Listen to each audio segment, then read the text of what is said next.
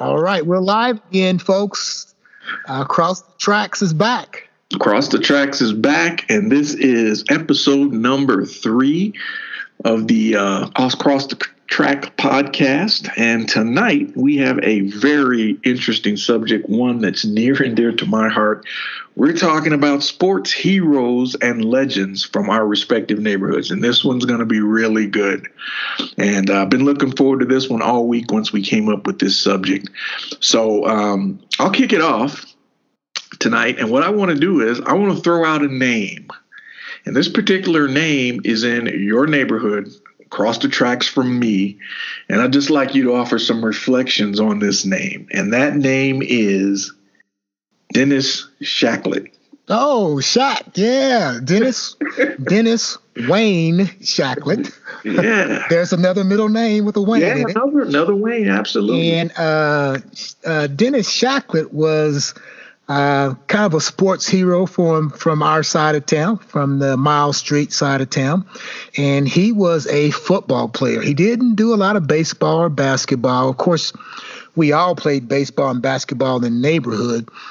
But in Shaq's case, it was football. And Shaq was the prototype running back. He was a big Earl Campbell type running back. Very tough. E-Town High School had been playing for the state championship for like 3 years in a row. And 1967, 1968, Elizabethtown High School's football team was runner-up in the state. And they came across Fort Thomas Highland in the state championship each year. And in each of those years, we had Joe Welch as one of the main athletes on the team. We had quarterback by the name of Ernie Lewis. You know, we know Ernie Lewis because he was Karen Lewis's older brother who graduated with us. And they had, I think Shaq at that time was probably a sophomore or junior, but we came up short each time that we played Fort Thomas Highland. Well, the third time's a charm. And in 1969, Shaq was the leading rusher for Elizabethtown High School's football team, and he was kind of the hero for the team. And he was a guy that was responsible for teaching me how to play running back. You know, because as growing up, you know, I went through a growing spell, probably 7th to 8th grade, where I had tendonitis in my knees, and I could hardly run. But my 8th, 9th grade year, I should say, that tendonitis kind of went away, and I was able to, you know, get my speed back up, and I started playing running back. And at TK Stone that year, I want to say it was 71, 72 school year maybe, that we had an undefeated and once tied football team, and I played running back. And Norman Cleaver played running back, and Mark Bradley was a quarterback. And so, you know, Shaq was the guy that says, this is what you have to do, man. When you run the ball, when you get close to that goal line, you got to do this. You have to do this. This is how you carry the ball. This is what happens when you block. This is what you should see, and so on. So he was a local neighborhood guy from Miles Street who actually lived with Mr. Ganaway from back in the day. He was a heck of a running back, just a great guy. So I can throw that name out there, and Dennis Shacklett comes out right now. So Shaq was his nickname. Absolutely. Yep. Shaq. Yep. Remember that well. And a lot of those names you mentioned, Ernie Lewis, who was our version of Joe Willie Namath at the time. Yep. I remember Ernie Lewis used to wear the white cleats and everything. White cleats. Right. And heck of a quarterback back in the day. And those were some great E-Town High football teams back in the day with Shaq and Ernie Lewis and a bunch of other guys. I think Nathan Huggins was part of that group, if my memory serves me correct. So, yeah, a lot of great athletes on that team. All right, that's cool, man. That's great. How about me throwing one out from your side of the tracks? Throw away. Okay, how about Mark Bradley? Oh, wow. So before I get into it, I have to set the stage here. So, growing up in the bottom on Pierce Street, Mark, Curtis, they all lived right across the street from me back in the day. And I don't think you get to Mark unless you talk about his grandfather, which was Mr. Mose Bradley. Yeah, Mr. Mose. Yep. Mr. Mose. And Mr. Mose was a baseball legend as far as those of us living in the bottom. He was a baseball legend. He knew baseball inside and out, and he played in the Negro Leagues. He was always around the baseball fields down at the Litchfield Road complex. You could always spot Mr. Mose down there around the ball fields, dispensing knowledge about the game because he had the cred to back it up. Yeah, and he so did. He caught a lot of that baseball. I remember seeing him in the front yard. He would be out pitching ball with Curtis and Mark, pitching ball and providing instruction. I remember that like it was yesterday. But that is where I think Mark developed that talent from. Undoubtedly, one of the best athletes ever to come out of the state of Kentucky, hands down. Mark played shortstop on the baseball team. You mentioned he was the quarterback on the football team, played two guard on the basketball team, and went seamlessly from each sport without missing a beat. Truly one of the heck of an athlete that I've ever seen in my life. And so for the bottom, I mean, yeah, Mark was a hero to a lot of us, man. When he got drafted by the Dodgers right out of high school, we're like, wow, we know somebody that plays in the major leagues. Oh, yeah. Everyone knew that Mark was destined for greatness. It's just a matter of which sport was it going to be in.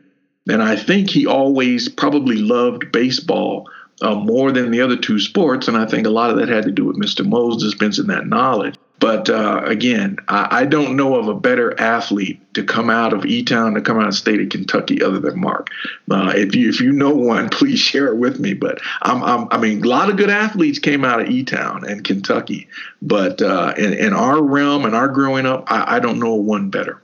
Right. Mark kind of showed up because when we were playing Peanut League baseball and Little League baseball, I think he wasn't living in E-Town at the time. I think maybe that he is overseas or in Germany or someplace like that. Yeah. And then one summer, someone said, "Hey, Mark Bradley showed up. Everybody knows Mr. Mose."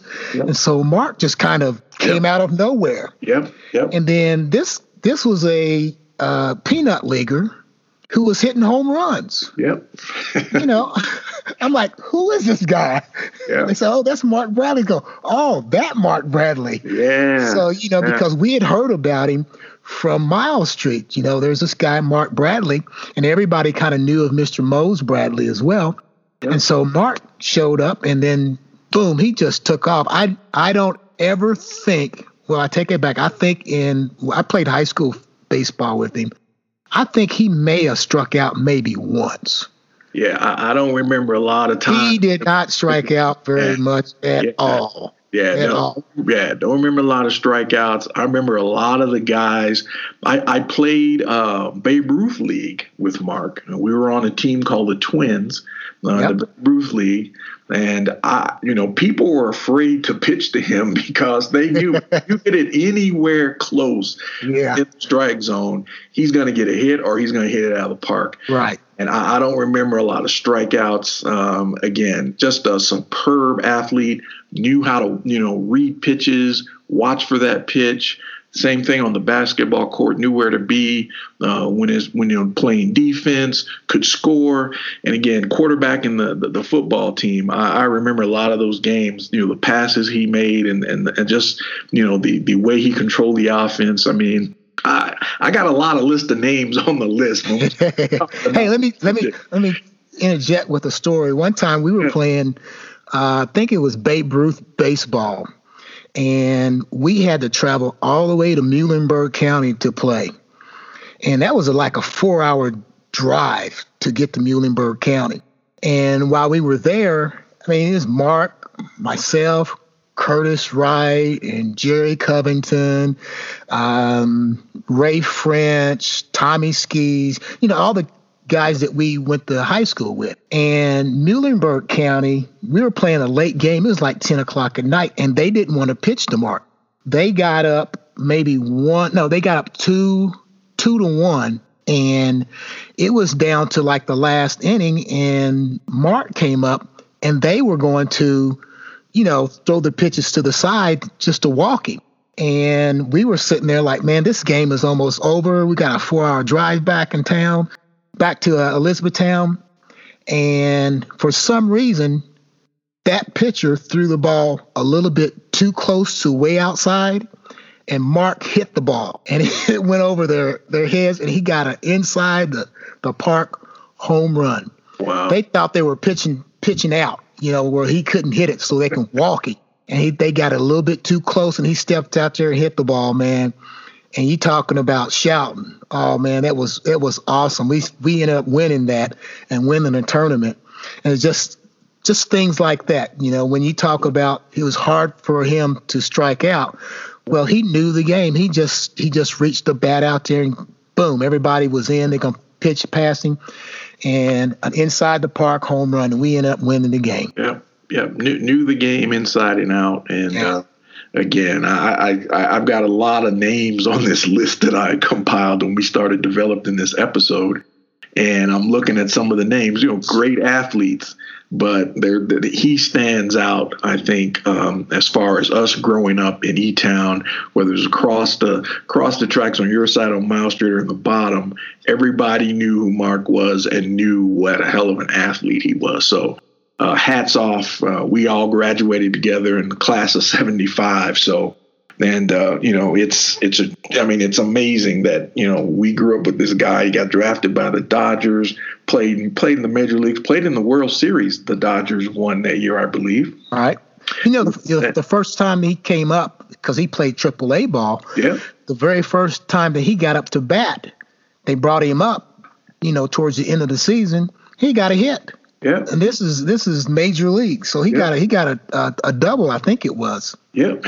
I always knew he'd get there. It's just a matter of which sport, and I think baseball was the sport I think he loved the most. So again, hell of an athlete, and again, a lot of names on my list, but that one is one that deserves, as they say, beyond honorable mention. So.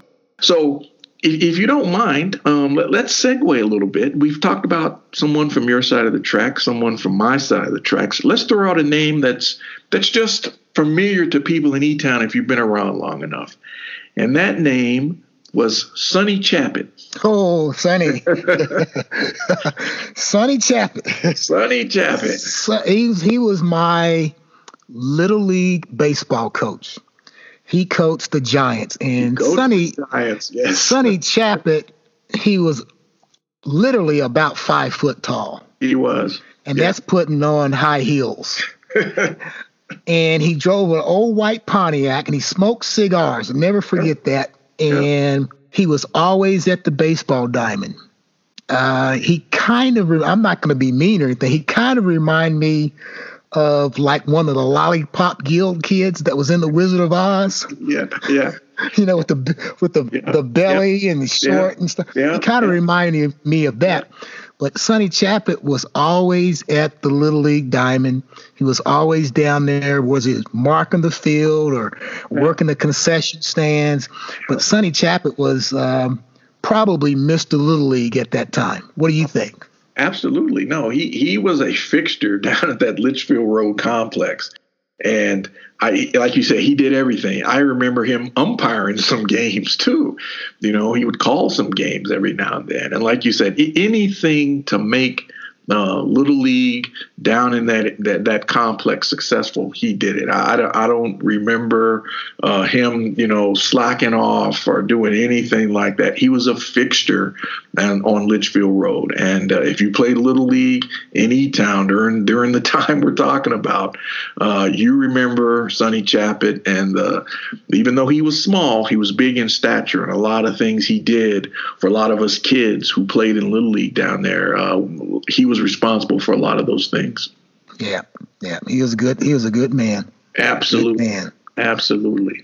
Absolutely. So as we're talking about sports and heroes, legends, what about your sports experience in E-Town? And I know you mentioned you played football, but elaborate a little bit on sports and how it affected you growing up, in E-Town and everything. Yeah, sure. Thanks, Wayne. Sports was, even to this day, sports is just about everything. Growing up on Miles Street, there was a lot between my house and Mr. Pinnock or Danny Pinnock's house. And we used to use that lot as our baseball field. We used to use that lot as our soccer field. And we didn't really know anything about soccer. We just kicked the ball out there and just played. But from the time that I can remember growing up, I always wanted to be in sports. My parents really didn't want me to do a lot of sports because, like most parents, they thought, well, you'll get hurt playing football, but there wasn't anything different than what we did every day. Right. So I played, Little League baseball, and I played Little League football after the first year I was eligible because, my parents didn't want me to play football. And so everybody else in the neighborhood was playing football, and I just had to con them into, okay, let me play. And I ended up playing for the Eagles.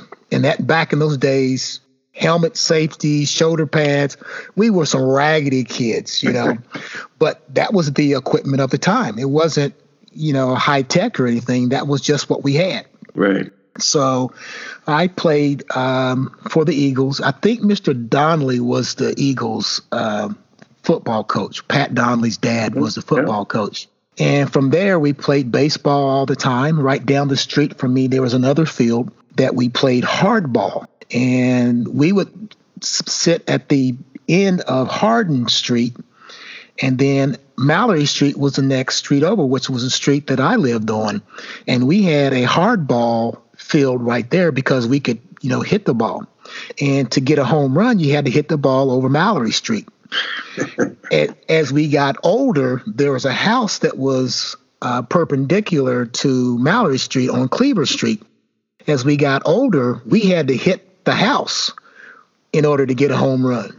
So as we got, older, we just had to make it better, more competitive for us. So that was baseball. And then, of course, playing basketball, we talk all the time about whenever basketball practice was over, we would play basketball. Before school, we would play basketball. Yeah. On the weekends, we played basketball. Yeah. And that was just a competitive nature that we had in that neighborhood. And believe it or not, most of Miles Street were all boys. There weren't very many girls that lived on Miles Street or that side of the town or that side of the track. So we were always playing whatever it was, we did it, throwing rocks at one another, making bow and arrows. We were always competitive. And when the sun went down, we would play hide and go seek and ghosts in the graveyard. We were always doing something. So being athletic has always kind of been a part of my life. And to this day, I still am competitive. Whether I run nearly every day. I lift 3 days a week. So, I don't play basketball very much, but, that's just how it is. And watching football and playing and watching sports in general is just, part of my DNA. Right. Oh, awesome. Yeah, I'll chat a bit about mine. Didn't play, as I think I mentioned in last week's episode. I did not play a lot of high school sports. The only high school sport I played, I ran track and cross country. And as I mentioned last week, I am a diehard hoops junkie. Eat, live, breathe basketball. But I did not play high school basketball because I did not want to cut my hair. Bad decision on my part, but you're young, you're stupid at that age. You thinking like I'm making a statement. But in reality, it was not the right decision at the time, but that's neither here or there. But love basketball, played in the playgrounds, both on your side of town, over at Morningside, the courts there, played there. there. Again, we played before school. We played on the weekends, played at the Hilltop. We traveled places to play, Radcliffe, Hodgenville. I mean, anywhere where there was a game going on, I wanted to be a part of that game and play. And so as my skills got better, I started to, be invited to play in more games, got picked, to play. At the time you're picking teams and it's like, hey, I'll take that guy. Very rarely did I not get picked to play. Right. As your skills got better. But sports is still important to me. Like you, I'm very competitive. I don't play much basketball anymore. I still have a ball. I go shoot every now and then just to, just hear the ball go through the net is good. But I'm still competitive. I play a lot of racquetball now, which gives me that competitive edge to, say I'm not too far out of it yet. So that's my sport of choice right now, but I still love hoops, watching, playing, doing anything with hoops, I'm there. So sports it molded me in a lot of ways because at the time I wasn't sure what my identity was. I was just a kid not knowing what was what. But two things came into my life that made my identity. One of those was sports and playing basketball, and the other we'll save for another episode. And we've got an episode on that which we've talked about. We're going to do an episode on music, so that's another thing. But basketball was my sport of choice. And so learned a lot of lessons from that, played both there in E-Town, went in the Air Force, played in pretty much all my career in the Air Force, and then 2 years of junior college ball out of ECC. So love the game. Haven't had a lot of injuries that have, followed me into my older years. So I'll knock on wood with that, but love the game. We all played, and we played it with each other all the time, and everybody had that one skill. And the thing that I remember the most is that before we played, and we normally played 4-on-4 half-court basketball. Yep. And before we played those games, before we chose up side, we would always warm up playing 21. Yep. And as young kids, playing 21 was something that we really couldn't do because the older athletes were out there on the courts and you had to work your way in there. That's right. So let's talk a little bit about playing 21, how competitive it was, and some of the side notes and that went on with us playing 21 to get started playing just 4-on-4. Why don't you go ahead and kick that off? I remember 21 games. Like you say, most of the older guys played 21. And I remember the first 21 game. And you can hip hop pick up on this too as we get into it. But at the time, you'd go to the court and you'd watch the older guys play 21. And I remember that if the ball, you're standing around the court watching this game, but if the ball hits you, you're automatically in the game. Yep. You were in the game at that point. If the ball hit you, you were in the game. And so the goal was, hey, you better score 2 points. You didn't want to be the lowest guy once the game was over, because if you were the lowest guy, you got kicked in the butt. And by all the people that had points people, right? And it was called playing 21 for booty. I remember it like it was yesterday because I did kicked a few times. Oh, me too. Before my skills got up to where I could score pretty well, but if you were standing around on the outside and that ball hit you, you were in the game. And the older guys were going to make sure, no, you're not leaving the court. You're in the game. So you might as well come in. And you're talking about maybe 9 or 10 guys playing 21, and you're trying to get a rebound over 9 or 10 guys. I mean, it's every man for himself. And you score, you make free throws. The objective is, get to that 21. And then you were dreading, man, that last shot going in for whoever won, because then they start asking, who's the lowest? Who's the lowest? So that's what I remember about 21. The other thing that goes along with that, and a lot of people don't realize it, is that it made us very competitive. Yes. That ball would hit the ground, and especially if you were younger and you hustled after that ball. That's right. You hustled after the ball because you wanted to get those 2 points. That's right. And no one called fouls. Nope. You couldn't foul anybody in 21, so that made us tougher. You know, if you called a foul in 21, people would look at you with a side eye. Like, man, what's up with that? Yeah. You can't call fouls in 21. No.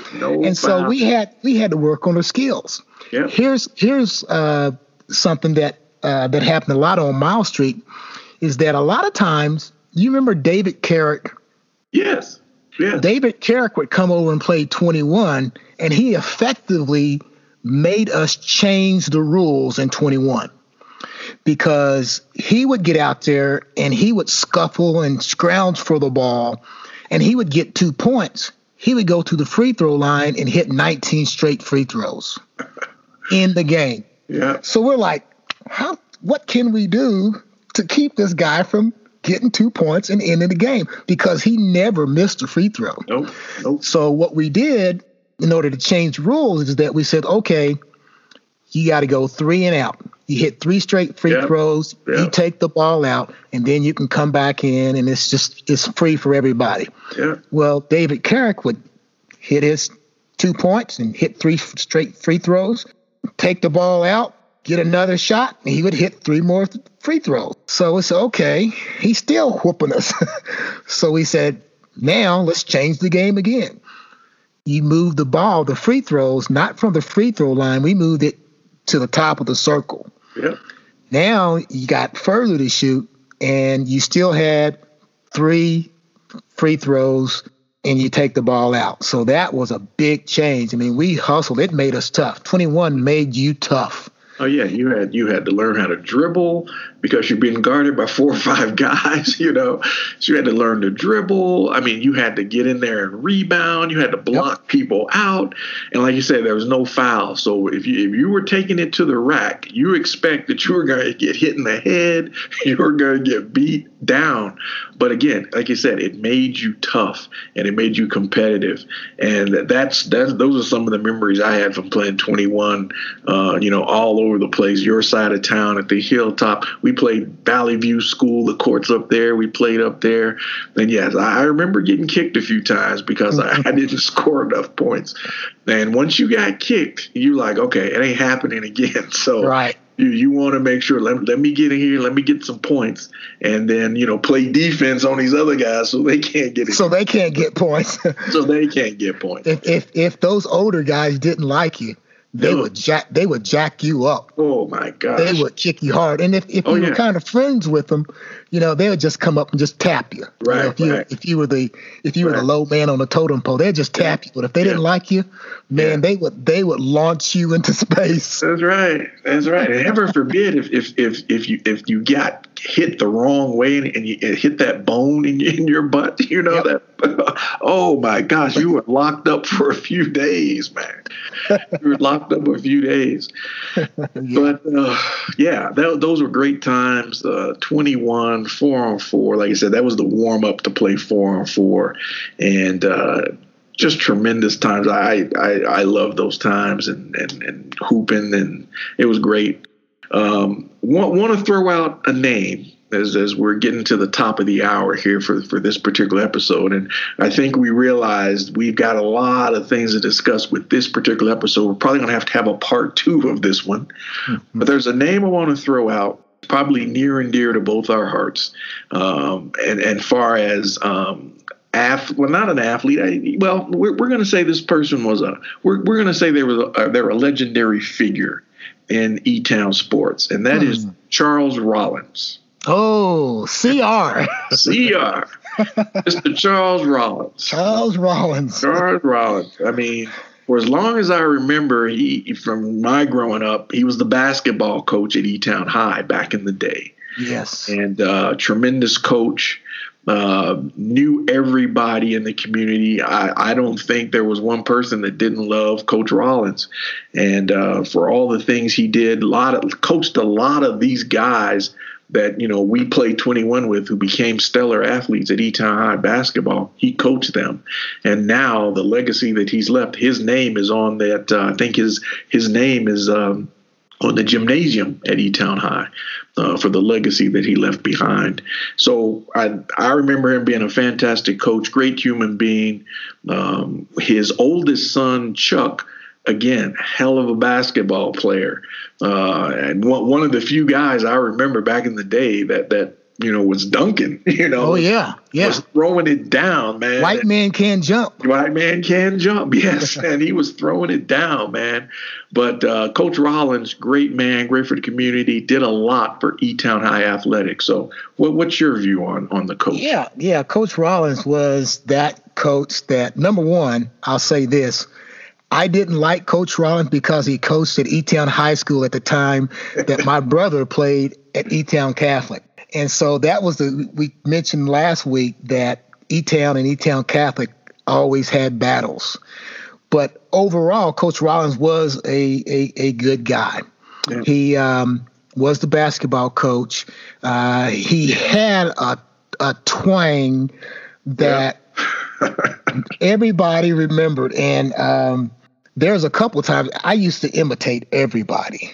And Larry Lands, you remember Larry Lands? Larry Lands, yeah. Larry Lands and I used to just make funny comments in Coach Rollins' voice. We did that about everybody. And so Coach Rollins, had Chuck Rollins, which was on that 1972 runner-up state basketball team. His son was. But Coach Rollins was the guy who eventually became the principal at Eton High School. Yeah. And he would come up and talk to you, and he would say, now, Johnson, you shouldn't be doing that in the cafeteria. And I'd go, okay, Coach Rollins, I know I was wrong and so on. But he was also the guy that if I did something mischievous or wrong, he would always wait until gym to come in and confront you. And normally that confrontation was, well, Johnson, I understand that you skipped school yesterday to go to Radcliffe and buy you some baseball cleats. Is that right? And I'd go, yeah. Well, you got a choice, Johnson. 3 days or 3 licks. Yeah. I'm like, Coach Rollins, do you have to get me now in gym? Yeah. That's the only time you don't have jeans on. It's going to put a little bit more pain on you. Okay. Well, I wasn't going to go home. No way. I was going to take 3 days at home. So I took the 3 licks and went about my way. But Coach Rollins was that guy, and he was just an awesome individual. Now, I got on his bad side a couple times too. So that's a different podcast right there. But he was known as their basketball coach. He was a guy that was well known in Elizabethtown. And he was a tall guy. Oh yeah, freckled face, And he was a good guy. Yeah, I remember he had to call my mom one time. He called my mom. I got into it, and me, right? I'm never known as a fighter, but I got into Wayne. I got into a fight in the commons area. We were at lunch, and I got into a fight in the commons area, and I can't remember who I got into it with, but it was over a chair. And the chair at the lunch table, and it was instigated by an individual. And I'm thinking, oh yeah, I'm gonna be bad and fight this guy. And we were actually friends, ended up fighting each other. So I got suspended for 3 days. So Coach Rollins called my mom. He said, Miss Moore, you're gonna have to come pick Wayne up. And she's like, for what? He's like, he's been suspended. And she's like, what? He said, yeah, he was fighting in the commons area during lunch and everything. Well, Bob couldn't believe it, because I'm like, well, who are you fighting? But yeah, he called my mom and but that's how it was back then. You could pick up the phone and call people's parents and rest assured, parents would react when the principal called. It wasn't a lot of this crap going on now to where, parents don't want to support the school and this type of thing, but that's another subject. But yeah, right. Coach Rollins was, again, good man, pillar in the community, and that coach of a lot of those great Eton High basketball teams I remember growing up as a kid. So Yep. I tell you, let's go a little bit further here. Let's keep on this. We got a groove going on here. Let's move a little bit further. How's that? Okay. Okay. How about let me throw out a couple names here. How about Richard Thomas? Oh, wow.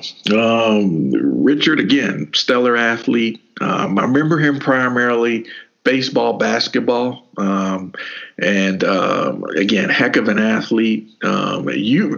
Since I didn't play baseball, and again, I didn't play high school basketball, but yeah, Richard was a hell of an athlete, and you probably have a better perspective on him. But I do remember going to games, watching him play back in the day, and again, superb athlete. Can't deny that at all. Right. Believe it or not, he started on Miles Street, and then he moved to across the tracks. Yes. Yeah. He started right up the street on Hardin Street. As a matter of fact, he lived right next door to where we used to live on Hardin Street before we had our house built. And we played baseball and basketball. He just like everybody in the neighborhood. Richard was a great athlete. On that runner-up team, he was on that runner-up team with people like Newt Hare and Jackie Dupin, Philip Franklin. You remember Philip Franklin? Philip Franklin. Yeah. How could he not forget Philip Franklin? Steve Applegate. Let's see who else was on there. David Carrick was on there. Nathan Huggins. Yes. Yeah, that was that team that made it all the way to the state runners-up with Coach Vinsel, which was another legend that we had. But Richard was a great athlete. His kids, his sons, were great athletes as well, and they went on to. DeMont went on to play professional baseball as well. So, I want to say Richard may have not have played baseball his senior year. Okay. I don't think he played baseball his senior year, but he was on that basketball team, and he's a good athlete. Yeah, for sure. Yeah. Like I say, the list is long. I mean, I'm looking at some of the names here, and we talked about some of them last week. Marty Dowdell. Oh, yeah. Another, heck of a baseball player. Wow, Marty was spectacular on a baseball diamond. I'm looking at Joe and Tommy Welch. It's another superb athletes from your side of town. Yeah, Joe and Tommy, they live right down the street from me, and they were tracksters and football players, and track and football. They were so fast. I remember one time a guy brought a quarter horse up to the high school and bet Joe Welch $100 that he couldn't beat that quarter horse in a 100-yard dash. Wow. I don't know if you ever knew that or not. I didn't know that. But they brought the quarter horse up to the football field, and Joe Welch beat that quarter horse. Man. And got $100 from this guy. Oh, wow. And Tommy, his younger brother, was just as fast. Wow. Just as fast. That's for sure. Now, I want to go back and speak a little bit about Marty Didell. Yes, by all means. I was on Marty's Little League team. I could have been Peanut League or Little League team. And Marty was ambidextrous. Yeah. And he could throw the ball with his right arm, and then that arm would get tired, and he would switch gloves and throw the ball with his left arm. Yeah. He was that good. As a matter of fact, they came up with what is known as a Didell rule. That is, if Marty started to pitch someone using his right hand, he couldn't switch to the other hand until the inning was over with, because he would switch back and forth. If a right-handed batter would come up, he would throw right-handed. If a left-handed batter would come up, he would throw with his left hand. Mm-hmm. And so he always had an advantage because he was ambidextrous, and his dad was the baseball coach, and he was just an awesome guy. He would take you any place you wanted. He would always come and pick you up if you needed a ride, and so on. The sad part about this thing is that by the time that we got to our freshman year in high school, I think Marty was a year ahead of me in school. He came down with leukemia. Mm-hmm.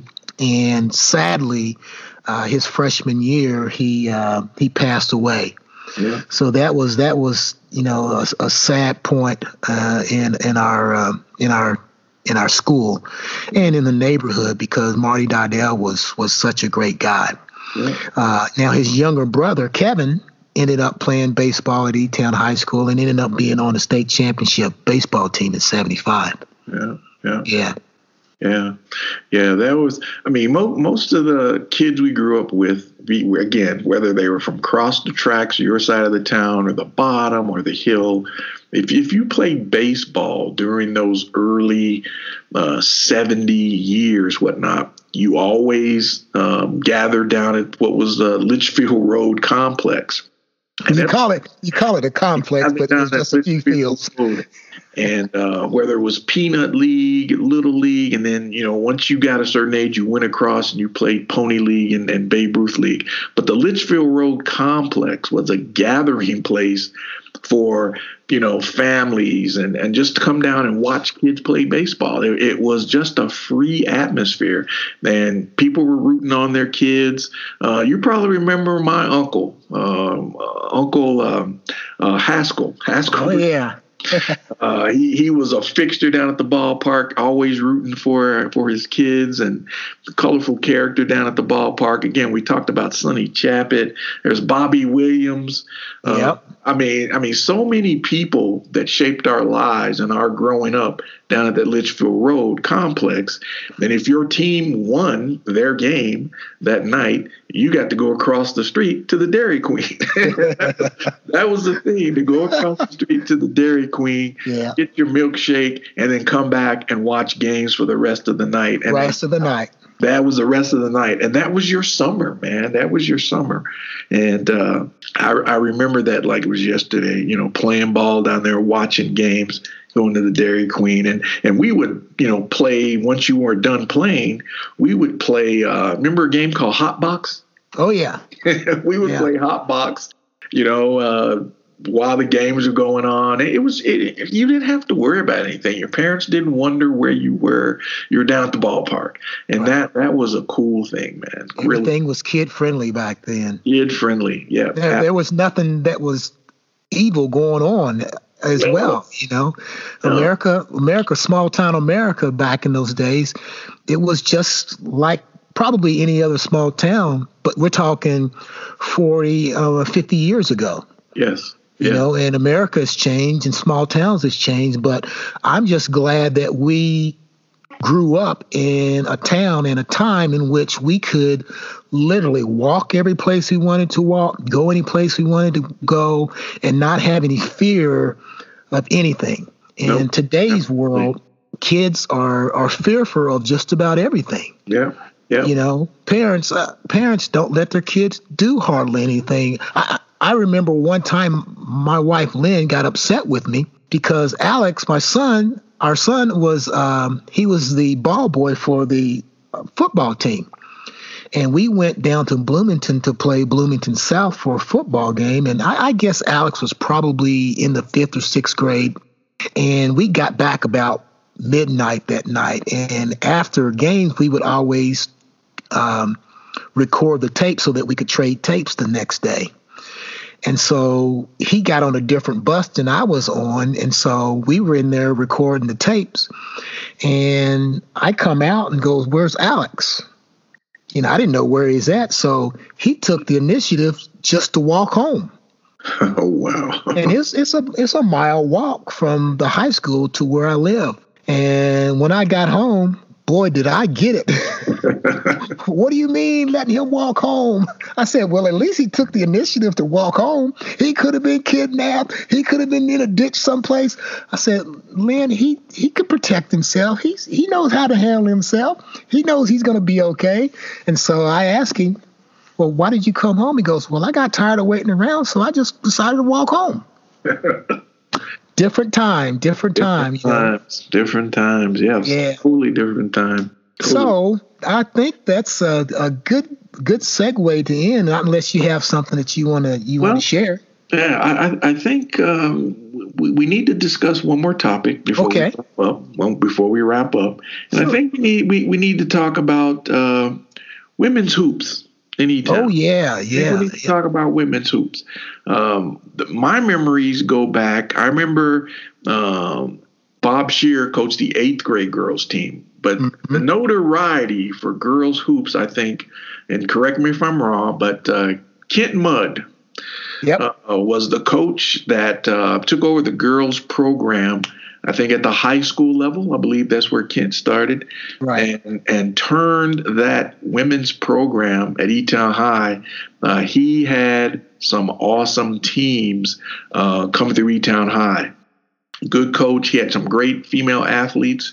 I think we'd be remiss if we didn't talk about that. So what's some of your reflections on that? Oh, yeah. I think, if I remember correctly, E-Town High School, under Kent Mudd's leadership, they won probably 8 or 9 regional championships. Yeah. I know they were state runners up in, I want to say like 97, 95, 96, 97 maybe. And then I know in 98 they won the state championship. Yeah. And so he had some great athletes. And, some of the people that we went to school with, they were the leaders or the starters of the program, because girls basketball didn't really start, I think, until maybe our 8th grade or 9th grade year. Yeah, I think so. And, Jan Wheat was on one of those teams, Nina Parrish, Sandy Lackey. I think she was one of the stars on there. Yeah. I can't think of all of them, but the girls basketball team was, it still has a great tradition right now.